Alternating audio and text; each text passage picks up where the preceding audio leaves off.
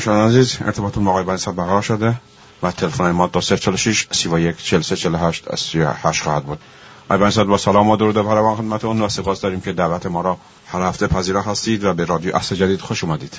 من شما و شنوندگان گرامی شما. آقای بنیصدر موضوعی که اعلام کردیم با شما در میان بذاریم مسئله انتخابات آمریکا و وضعیت سیاسی و اقتصادی ایران هست و هموطنان عزیزمان سوالاتی را فرستادن که خواستم با شما در میان بذاریم. اهم مهم را با ما و با شنوندگانمون در میان بذارید. یادآوری می‌کنم که دوستان شنوندگان عزیز این گفتگو یا مصاحبه از لایو اینستاگرام آقای بنیصدر با آیدی @بنیصدر هر هفته به صورت زنده پخش میشه. آقای بنیصدر، ارزیابی شما از انتخابات آمریکا و اثر آن بر وضعیت سیاسی اقتصادی ایران چیست؟ و همچنین سوالی هست در این رابطه که نظرتون درباره انتشار کاریکاتور پیامبر اسلام و موج ترور بعد از آن در فرانسه و مواضع آقایان مکرون، اردوغان، مهاتی محمد و خامنه‌ای در این باره چیست؟ من میکروفون را در اختیار شما میذارم. اهم مهم را با ما و با شنوندگانمون در میان بذارید. بفرمایید. خواهش کنم که موضوع کاریکاتور رو بذاریم به یک گفتگوی تفصیلی. کوتاه سخن این که اولا توهین و تحقیر و ناسزا به هر شکلی از اشکال با هیچ تعریفی از تعریف‌های آزادی نمی‌خواند. پس این که بگوید این آزادی بیان است، نه، دروغه. آزادی بیان نیست. من موافقم که اظهار بشود، حتی ناسزا، چون نشدنش تاریف فاسداش خیلی بیشتره جلوگیری از اظهار. ناسزا اون گوینده رو نشون میده که این محتوا عقل و دانش و دینش و خرد و اخلاقش چند است. و این قلب سقوط کرده. این کاریکاتورها به ما میگوید آقا اینقدر خود رو بدبخت و ذلیل اینقدر نکنه، ببینید دیگه هیچی توش نیست. کارش رسیده به این کارهای فضیح سبک. یکی رئیس جمهوری هم میگه که ما ادامه میدیم. این نه با سیاست جوره، نه با اخلاق جوره، با اصل اساسی جور است. خشونت رو با خشونت نمیتوان زدود، خشونت رو با خشونت زدایی میتوان زدود. کاری که خود پیامبر میکرد. مگر بر سر پیامبر وقتی در کوچه های مکه راه میرفت از بامها خاکستر رو چیزا نمیریختن؟ مگر نه که یه وقتی که پیرزنی که هر روز این کار میکرد وقتی نکرد اون حضرت پرسید که این چی شده که امروز این کار نکرده؟ گفتن بیمار رفت به عیادت او. این که رفتار شد. یعنی خشونت رو با خشونت زدایی درمان میکرد. اما که قرآن است خیلی صریح روشن میگه اذا مروا باللغو مروا کرام. از لغو وای نشیه لغو بگه که شما بگو برو سر ببر. این سر بریدن خشونت از قرآن شیوه های خشونت زدایی می آموزد. جنایت میخوای بکنی به نام قرآن نکن. خب حالا دو طرف نیاز دارند به این روابط پرتنش خشن، در محتوا در کاراشون محتوا متاسفانه نیست. حالا این رو در یک گفته دیگری تفسیر میدیم. حالا بیان سر این بحث انتخابات امریکا و وضعیتی که بعد از انتخابات امریکا وضعیت سیاسی و اقتصادی که ایران ممکنه پیدا کند، ممکنه که دارد، یعنی اینکه اگر تغییر ممکنه بکنه. قبلا راجع به این که این امریکا در انحطاط است، حتی در گفتگو با شما قول ایجاد عطبی را هم آوردیم که این انحطاط رو یک به یک توضیح میدهد و میگوید یک نسل جدید باید وارد عرصه بشه مگر امریکا رو از این وضعیت خارج کنه. خب هر دولتی محصول سه دسته روابط. مقاله هم آقای علی شفیعی نوشته است، شنوندگان مراجعه کنن، مقاله خوب روشنیه. یه دسته روابط درونی دولت با جامعه ایران، این که در جامعه گروه بندی های اجتماعی وجود داره. وقتی بین اونها روابط قوا برقرار می شود نوع خاصی از دولت پیدا می کنه که این روابط در ارتباط این ساختار مجموعه روابط میگن ساختار. این روابط ارتباط دارد با روابط منطقه‌ای که هر کشوری با همسایگانش و اون کشورهای منطقه، اون دولت با دولت‌های منطقه هم یک روابطی برقرار میکنن، اون هم یک ساختاری بیدن. این دو تا ساختار با هم قفل میشن، یعنی با هم همدیگر رو ایجاد میکنن. یک ساختار جهانی هم هست که حالا مثلا امریکا رو بگیرید و روسیه و چین و اروپا رو با ایران، اون هم با این دو تا ساختار قبلی یه مجموعه درست میکنه، یعنی مجموعه میشه نظامی که در این نظام این دولت ها عمل میکنه. خب ساختار داخلی ایران از گروگانگیری تا امروز همینه که الان میبینید، یعنی یک دولتی با مردم بر محور قدرت رابطه برقرار کرده که در این رابطه زور بنابراین که فساد از او جدایی ناپذیر است، بنابراین زور و فساد قائم است. خب این ساختار بدون تکیه بر ساختاری از همین نوع در منطقه برپا نمیمونه، برای اینکه اون دولت به اصطلاح میشه بی تکیه‌گاه داخلی بی تکیه‌گاه خارجی سقوط میکنه. پس محتاج یک ساختار همانند با منطقه. در منطقه هم ایران از همون گروگانگیری بعد جنگ ایران که امریکایی‌ها از طریق سعودی ها آقای صدام رو برانگیختن به حمله به ایران، این ساختار پیدا کرده، یعنی قائمه رابطه با کشورهای منطقه زور است و فساد. خب با امریکا و چین و روس هم که معلومه دیگه، ما در 10 جنگیم، یکی از اونها تحریم های امریکاست که از این طرف هم ما باجگذار شدیم به روس و چین. این سه تا ساختار رژیم در این سه دست رابطه ها عمل میکنه.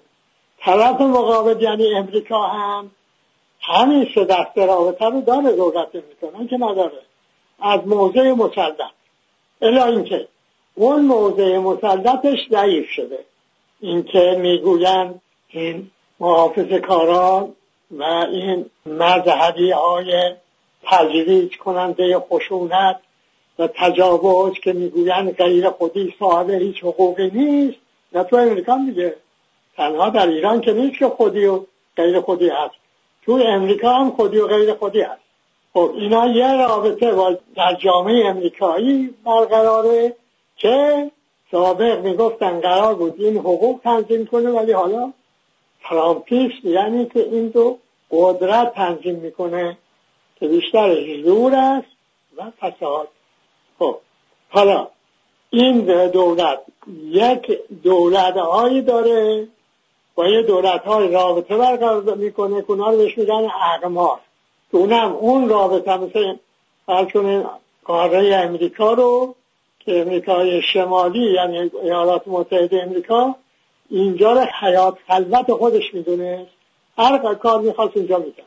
یک روابط هم داره با هم پیمان ها که با این اروپای غربی باشه، یه رابطه هم داره با بقیه روس و چین و بقیه دنیا.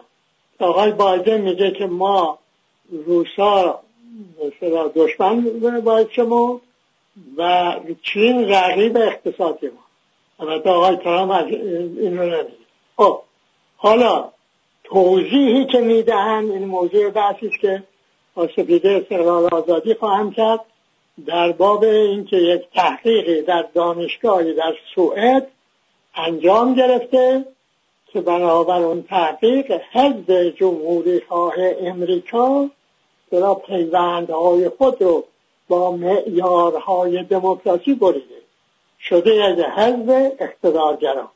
حالا اگه در این انتخابات این حزب برنده بشود، نه به این آقای ترامپ برنده بشود، نه یک پیروزی یک رئیس جمهوریه که دور اولش تمام شده حالا در دور دوم میشود رئیس جمهور، نه اینجوری نیست.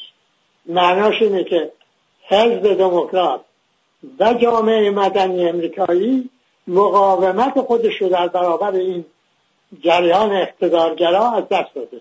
این بسیار بخامدبار. همچنین که بگیم تأثیراتش در مورد ایران در جاهای دیگه در چندان نیست.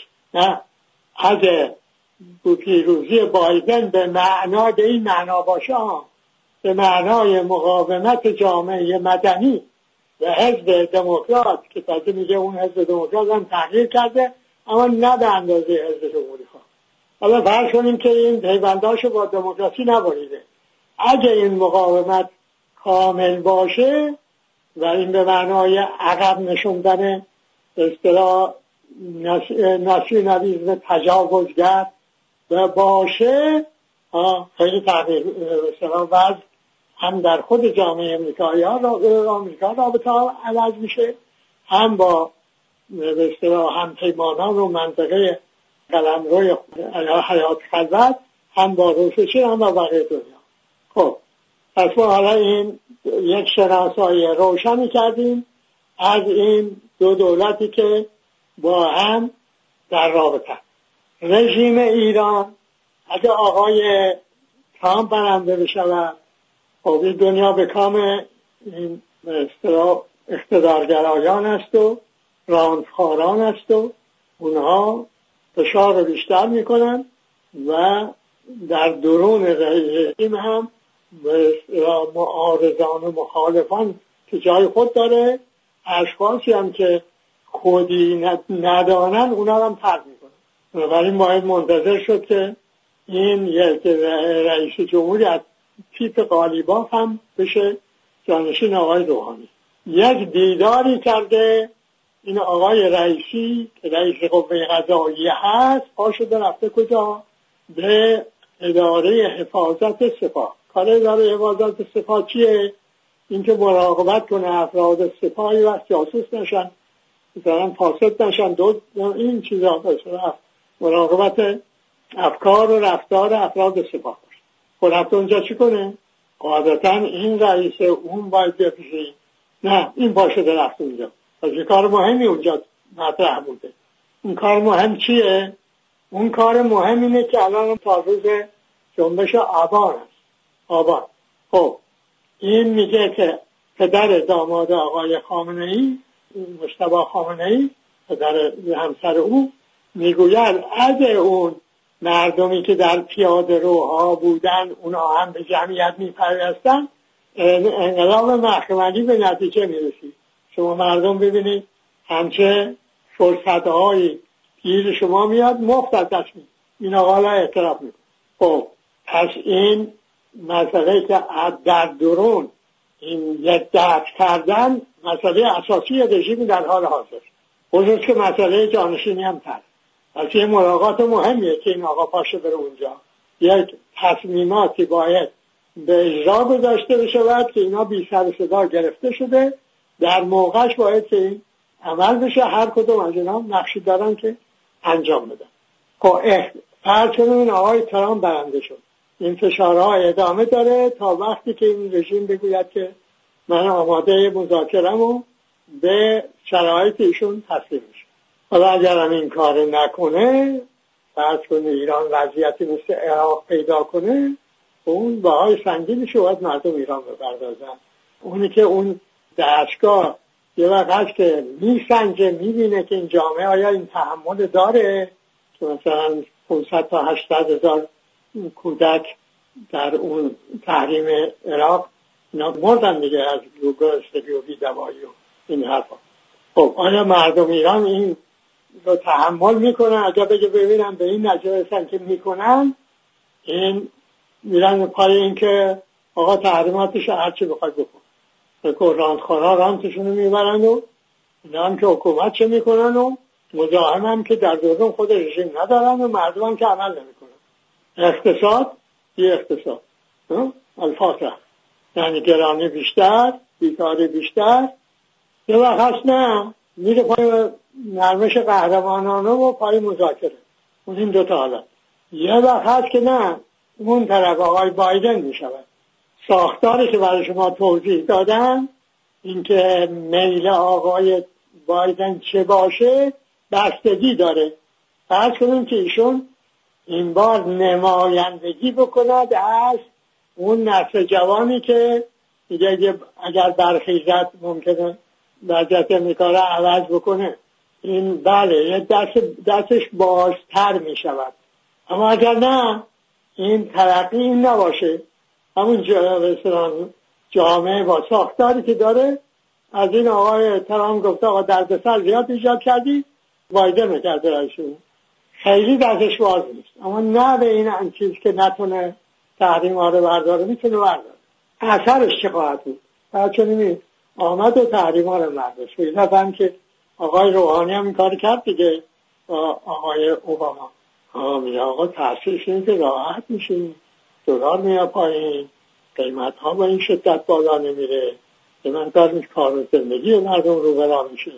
ببینید این سه تا ساختاری که برای شما توضیح دادم، سه دسته رابطه، اینا سر جاشن.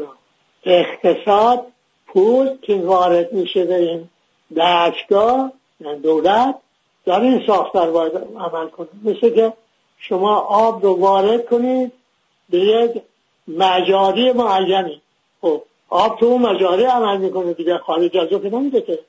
بخواهی که این پول جوری دیگه عمل کنه باید مجاری رو عوض کنید. شما دیدید که برجام این قرارداد وین با 105 تعهد انجام شد، پول آمد، تحریم ها رفت، ولی گرانی ماند. میگید به شدت امروز نبود، نه ولی بود. فساد موند، همین سر جاش بود. چون اون مجاری همینی که هست، پول میده در مجاری که رانت ایجاد کرده اونجا به کار میفته. در دوره آقای روحانی هم به کار افتاد. خب نقدینه قبل از اینکه این آقای ترامپ تحریم ها رو وضع کنه مگه بالا نمیرفت؟ نقدینه میرفت دیگه. پس رانتو عرض کنم به شما، اقتصاد مطلب محور سر جاش بود، پول میده تو اون اقتصاد. شما مردم ایران از اقتصاد تولید محور همچنان محروم میمانید. یک اقتصادی که بخش مهمش رانت هست، وقتی پول رفت تو اون مجاری، خب این رانت ها بزرگ میشن. اقتصاددانان کشور لطف کنن از این منظر برای مردم توضیح بدن وضعیت رو. اما سیاست یه رژیمی داری که گفتم محصول این سه دسته رابطه است. خب حالا اون آقای بایدن فرض کنیم شده رئیس جمهور و سیاست حمایت یک جانبه، اونم به اون شدت و از اسرائیل و همدستش دولت سعودی رو نمیخواد بکنه، میخواد تعادل بکنه. ولی روابط قوا سر جاشه، یعنی قائمه رابطه ها با ایران با منطقه همچنان زور است و فساد، الا این که حالت دست ایران یه مقدار بازتر بشه. خب اما چرا این از این بازتر شدن چه استفاده میتونه بکنه؟ اینکه زور و فساد بیشتری به کار ببره، پول بیشتری ببره اونجا خرج کنه، به قول خودش مثلا اقتدار منطقه‌ایش بالا ببره. آیا این رو فرصت رو محترم میشمارد که برگرده به استقلال و آزادی به معنای خارج شدن از این رابطه ها؟ قطعا نه.